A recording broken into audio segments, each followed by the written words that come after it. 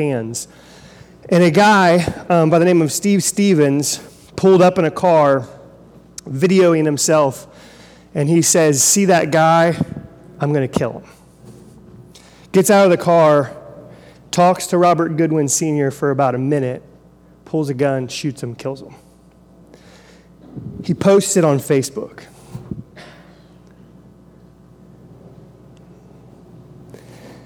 Robert Goodwin Sr., 74 years old, Cleveland, Ohio, is killed. Let's say you're his family. How do you respond? This guy, for no reason, pulls up, gets out of the car, shoots your dad, shoots your grandfather, and posts it on Facebook. If you're the family, you have to think of this guy as an enemy.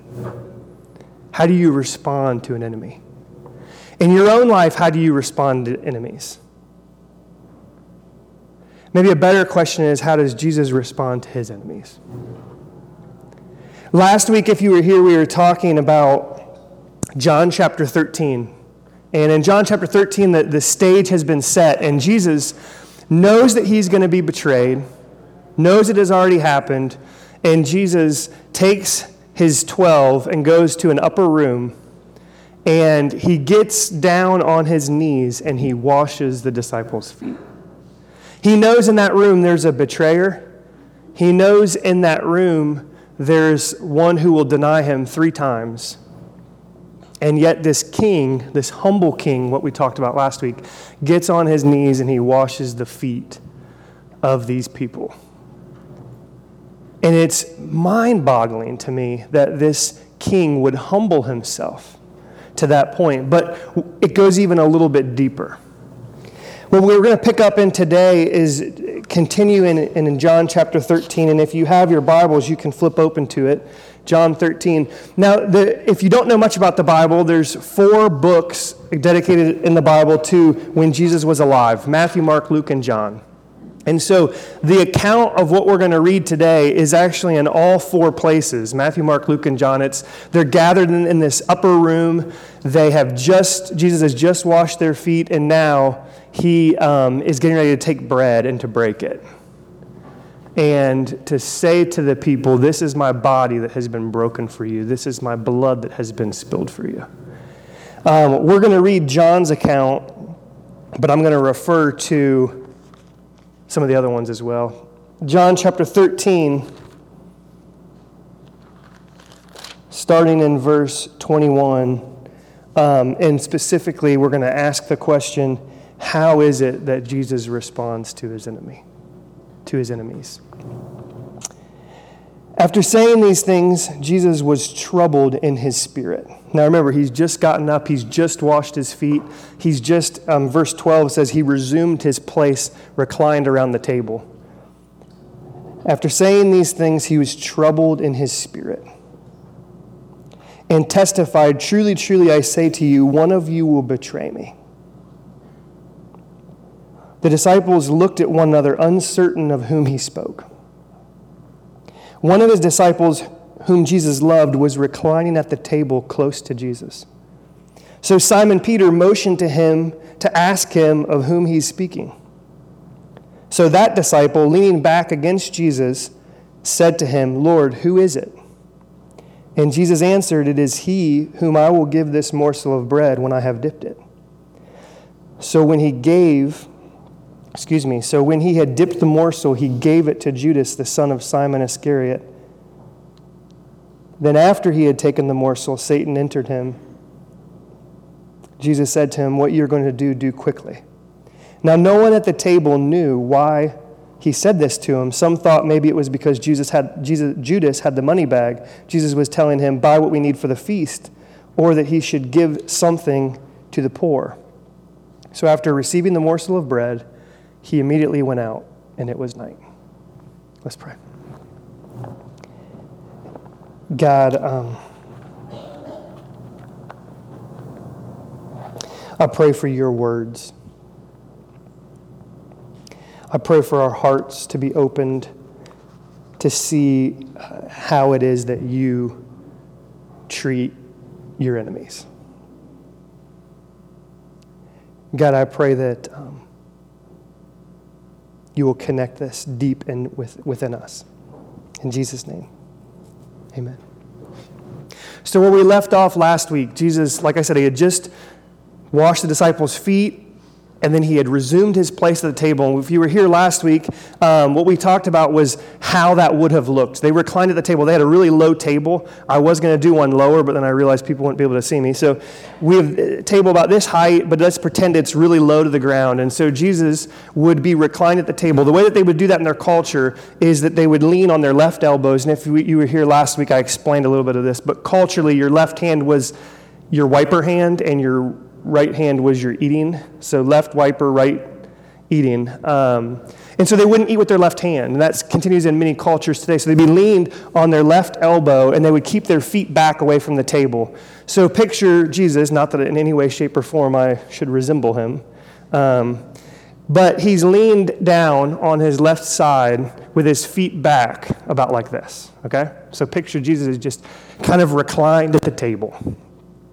And the text says that he's troubled in his spirit, but then it says that John, it says the disciple whom Jesus loved, which is often thought to be John, but it says that John leans back against him. So if I'm leaned on my left elbow and someone leans back to put their head on my chest, shows us that John is sitting right here. The disciple whom Jesus loved is sitting over here, okay? So then the thought of what did this table look like, there's two thoughts, that it would be like a long oval table, or that it would be a U-shaped table, and the host would sit on the corner, okay? So we don't know which one it is, but Jesus is there reclined. The disciple whom Jesus loved is next to him. And Peter, somewhere where he can catch John's eyes, he says to John, he's like, ask him who it is. So John leans back and puts his head on the chest of Jesus. Even just that, like thinking of your head being placed back on Jesus' chest is pretty amazing to me. But he leans back and says, who is it that is going to betray you? And Judas says, it is he who I dip the bread and give to. So he takes bread. Luke's account, he takes the bread just before this and he breaks it. And he says, this is my body that is broken for you. Now he takes the bread, dips it with his right hand, and culturally they would place it in the person's mouth. It was called the first sop, S-O-P. The first sop, it would be the first person who, once the bread is broken, you take it, you dip it, the host dips it, and the host puts it into the mouth of the person who he gives it to. Culturally, the first sop goes to the person at the table of highest honor.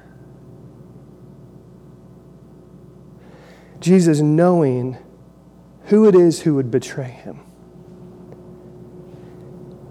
takes the bread, breaks it. This is my body that is broken for you. He dips it and he hands it to Judas. To hand it, to put it into someone's mouth, where would they be sitting? Right next to him. How is it that Jesus treats his enemies? I don't think you can come up with an enemy greater than Judas. He's sat with him, he's been with him for 3 years, and now he's betrayed him for 30 pieces of silver, which is almost nothing. And he is sitting next to Jesus. Remember that there was a dispute that happened just before this, and the dispute was, which one of us is the greatest? Like, we know Jesus is number one. Who's number two? Who's number three? And we know from the Gospels that at one point, John and James say to Jesus, hey, when your kingdom comes, can we sit to your left and to your right? We know that their mother comes to Jesus and says, hey, can my kids sit on your left and your right when the kingdom comes? Well, Jesus has ridden on a donkey into town. He has been pronounced in essence as king. Hosanna, Hosanna in the highest. And now Jesus has come into Jerusalem, announced as king, and he's at the Lord's Supper, his last supper. And who is it that is sitting to his left and to his right? John and Judas. We don't know, we can't assume cultural things. We have to only assume really what's in the Word. But if we just slightly pay attention to culture, the culture would say that the first sop went to the person of highest honor, and it is the person who will betray him.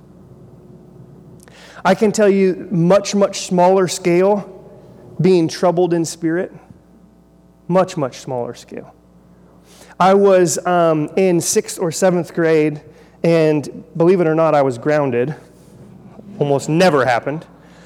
But my parents had already told me I was allowed to go to my friend's birthday party. So they honored that they already told me I was allowed to go to my friend's birthday party. And the party was that we would go to a movie, and then we would go to the rec center dance where I could get down and jiggy with it. But the punishment was that I was allowed to go to the movie, but I wasn't allowed to go to the dance. So they honored it that you're allowed to do this part, not allowed to do this part. So there I am at the movie with coincidentally, about 12 of us, 12 friends. We're all sitting there, we're watching the movie, the rec center dance is going to start after a while, and they decide, let's go ahead and go. Normally, I would have just gone, known what time the movie was over and come back, but I chose to not do that. And so there I am. All of my friends have left, and I am sitting in a movie theater by myself as a 6th or 7th grader. I remember being troubled. It was one of the biggest times in my life where the punishment that I received was a fantastic punishment. It didn't go empty.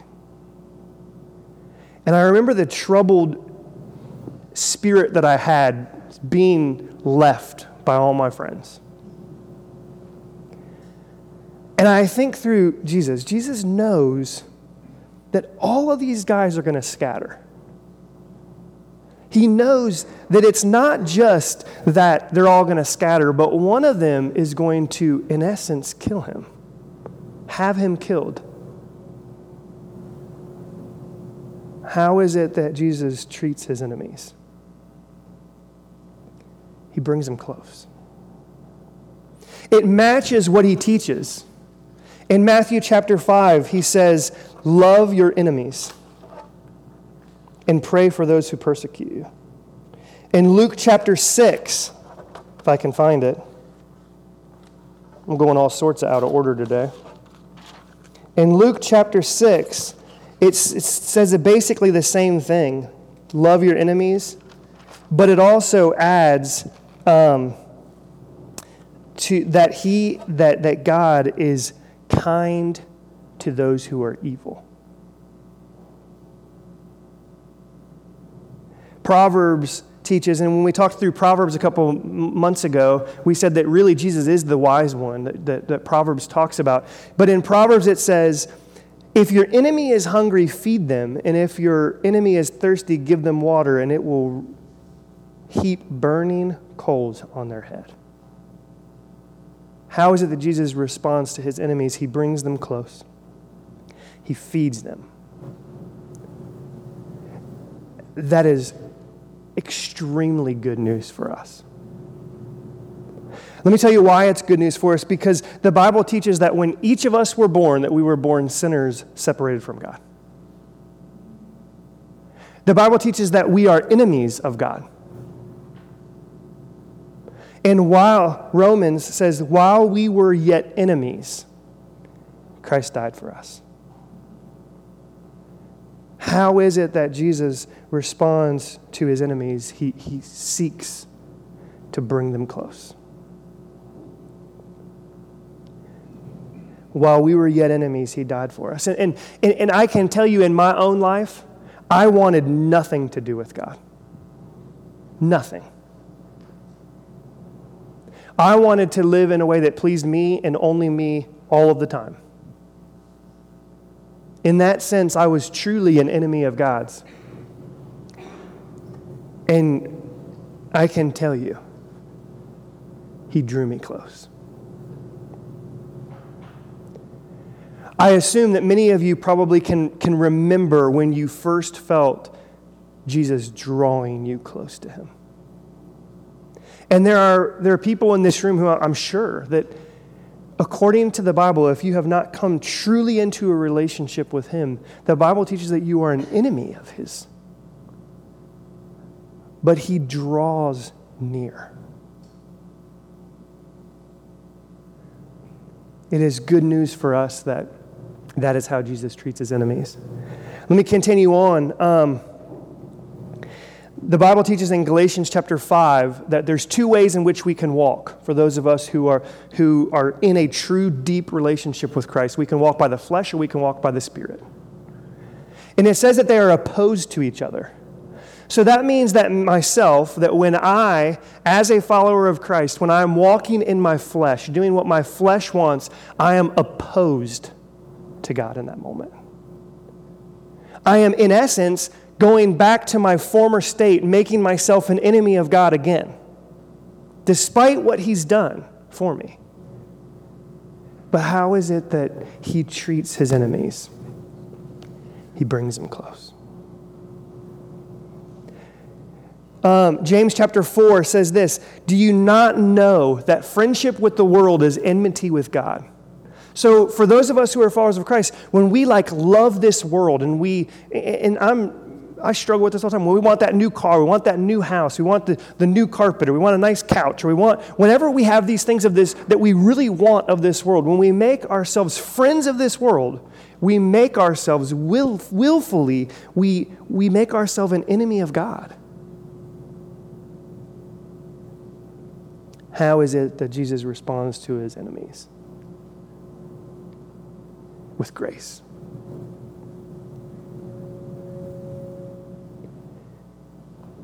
He responds with grace. But again, it's not just this one-time moment where it's like, oh, look how gracious he is. If you go backwards all the way through Scripture, what do you see? Grace. The fact that God created us is grace. The fact that after we, Adam and Eve, we as man, humankind, after we sinned, what does he do? He takes an animal, he sacrifices it, and he gives them clothes to cover themselves because they're naked and ashamed. It's grace. The fact that he kicks them out of the garden is really grace. The fact that he shows up, there's going to be this huge flood and he's going to spare Noah, it's grace. The fact that he shows up to a guy by the name of Abraham and says, I've chosen your family. And you, I'm going to bless. I'm going to make a great nation. I'm going to give a land. It's grace. The fact that Joseph is sold into slavery. And then there's no food in their land. And the whole Israelite community can come to Egypt. Well, the family of it can come to it is grace. Then the Israelites, they're slaves, and they cry out. And God brings a guy by the name of Moses to draw them out. It's grace. And you can keep going all throughout the Old Testament. And I as I was thinking through it, the thing that I wrote is the most shocking thing as you read through the Bible is grace. If I am God, nope. Sorry, I gave you guys 3 chances. 1 try, I'll let you slip. 2 tries, okay, this is it. If you read through Nehemiah chapter 9, it's a place where they summarize like most of the Old Testament. Just real quick, just fly over. You see grace.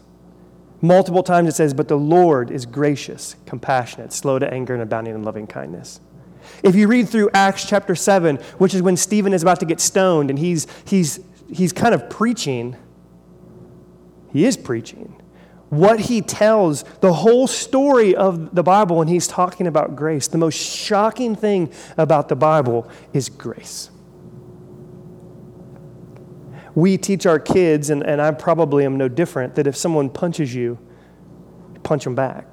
We were having a healthy conversation with, I was having, Sarah and I and a couple others with Duke and Amanda, and Duke said something like he doesn't want his kids to kill anyone, but he wants that to be an option if they need to, you know? I know that there are parents that say we don't hit first in our family, but we hit last, right?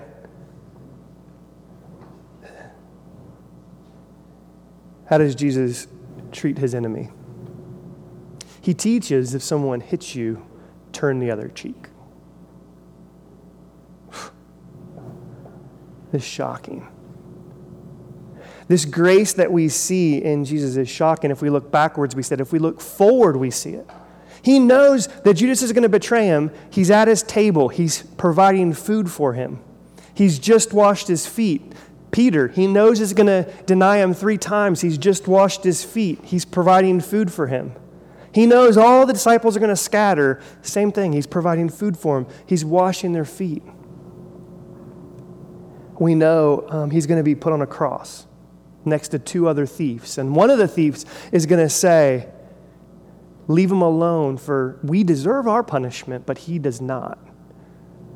And Jesus looks at him and says, today you will be with me in paradise. Grace. Jesus does not just display grace, he is grace. He doesn't just display this grace in a one-time moment, but he surrenders to a posture of grace. Why? You could make the case, well, he can't do otherwise. The Bible teaches that he is love, that God is love.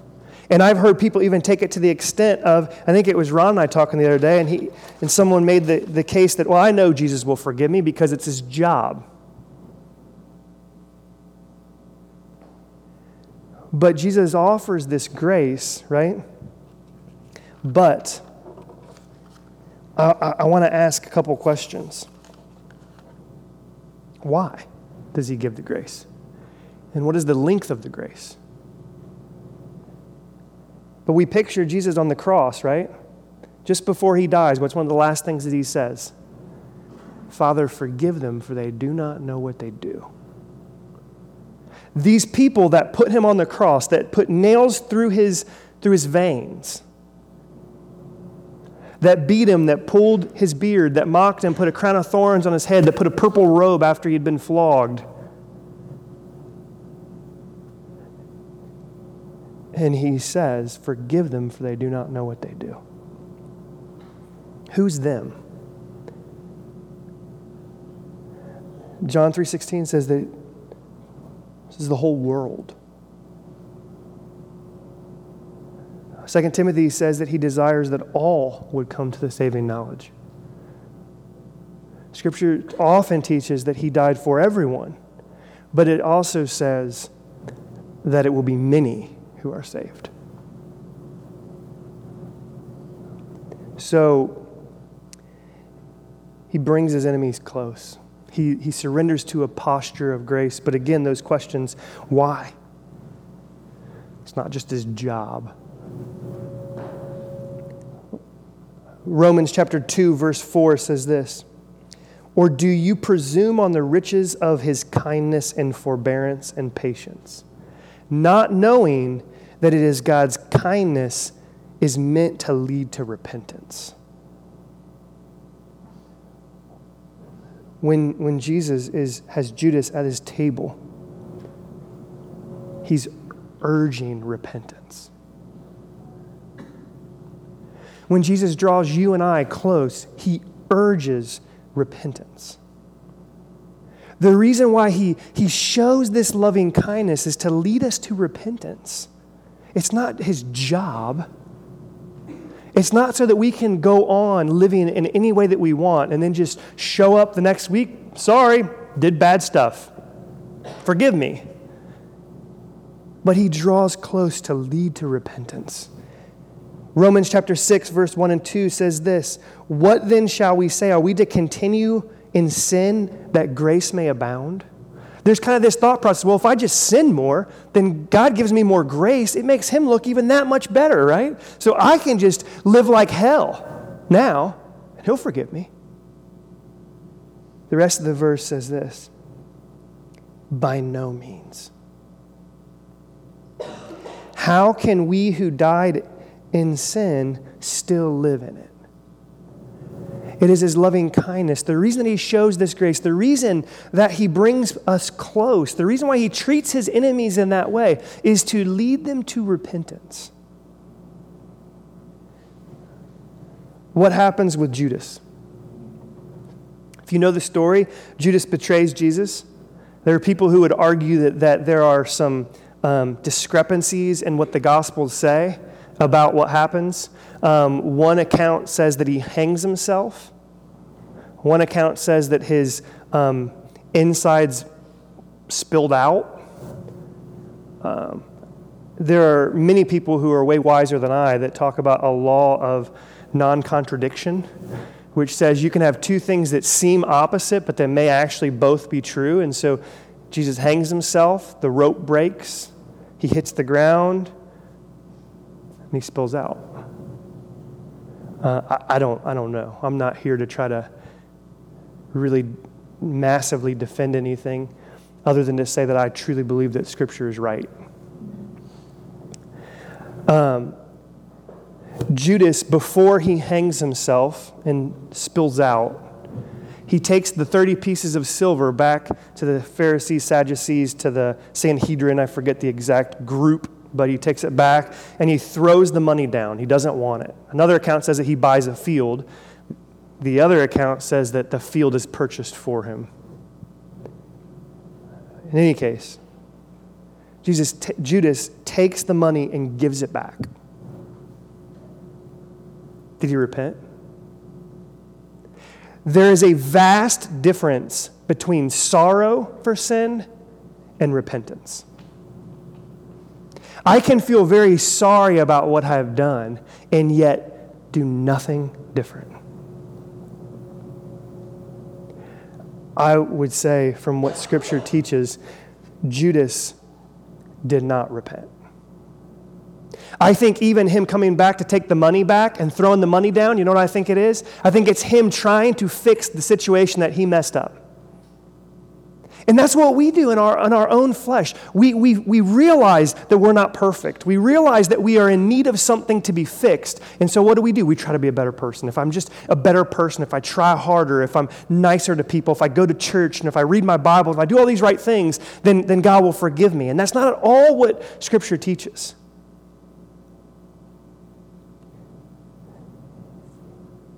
But there are people today, even in this room, I'm sure, who we're working on our own efforts to try to get close to God, to get close to Jesus. He's already doing it. He's already drawing to lead you to repentance. And the other thing that I think can happen in our lives is we trust Jesus for repentance. We trust Jesus to draw us near to him. But then once we're saved, okay, now I got it. Now I'm going to try as hard as I can. It doesn't work. Scripture doesn't teach that. It teaches that we die to self. How is it that Jesus responds to his enemies? He brings them close. And that is good news for you. It's good news for me because we often live as enemies of his. We betray him. We deny him. And for those of us who do not have a relationship with God, we are still currently living in a full state of being an enemy of his. And what he does is he brings his enemies close. Let's go back into that story. Robert Goodwin Sr., shot and killed. It's put on Facebook. If you're the family, how do you respond? Senseless. My dad is killed for a senseless reason. If someone shoots him, puts it on Facebook, how do I respond? So if it's my grandfather, someone shoots him, senseless act that's on Facebook, how do I respond? You know how the family responds?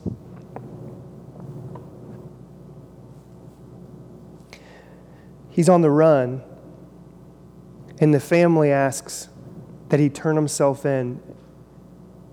And the one daughter says, if he'll turn himself in, I would love to embrace and hug him. and let him know that I forgive him.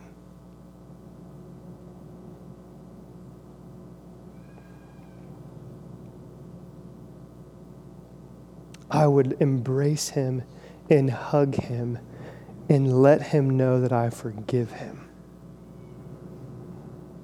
I would want him to know that he is known by God and loved by God.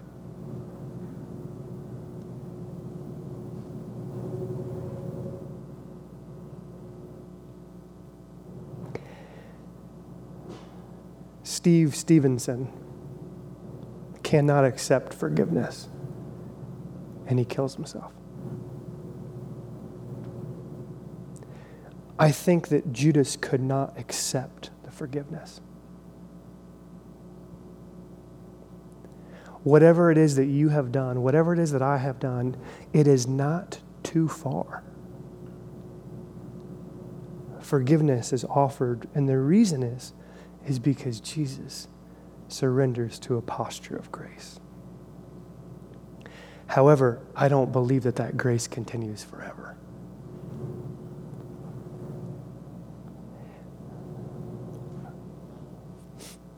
Today, in honor of thinking through this text, that Jesus took bread and he broke it. He said, "This is my body that has been broken for you. This is my blood that has been spilled for you." For us, thinking through the fact that we can so quickly be like Peter, we can often even be like Judas. If you have come to a point where you have a relationship with Christ, that you have asked him for the forgiveness of sins, and you've accepted that forgiveness of sins, then you can come forward during the next song. Just pull off a piece of bread and dip it in the juice, and you can take it back to your seat. And he says, "Do this in remembrance of me." My challenge for myself whenever I take communion is to remember the fact that I was once his enemy. And that yet while I was his enemy, he died for me. He brought me close. I also remember that I often go to my flesh. Even though he's fixed it, even though it's done, it's over with, I still go back to my former self. And I remember that I still have forgiveness. But the forgiveness is to lead to repentance.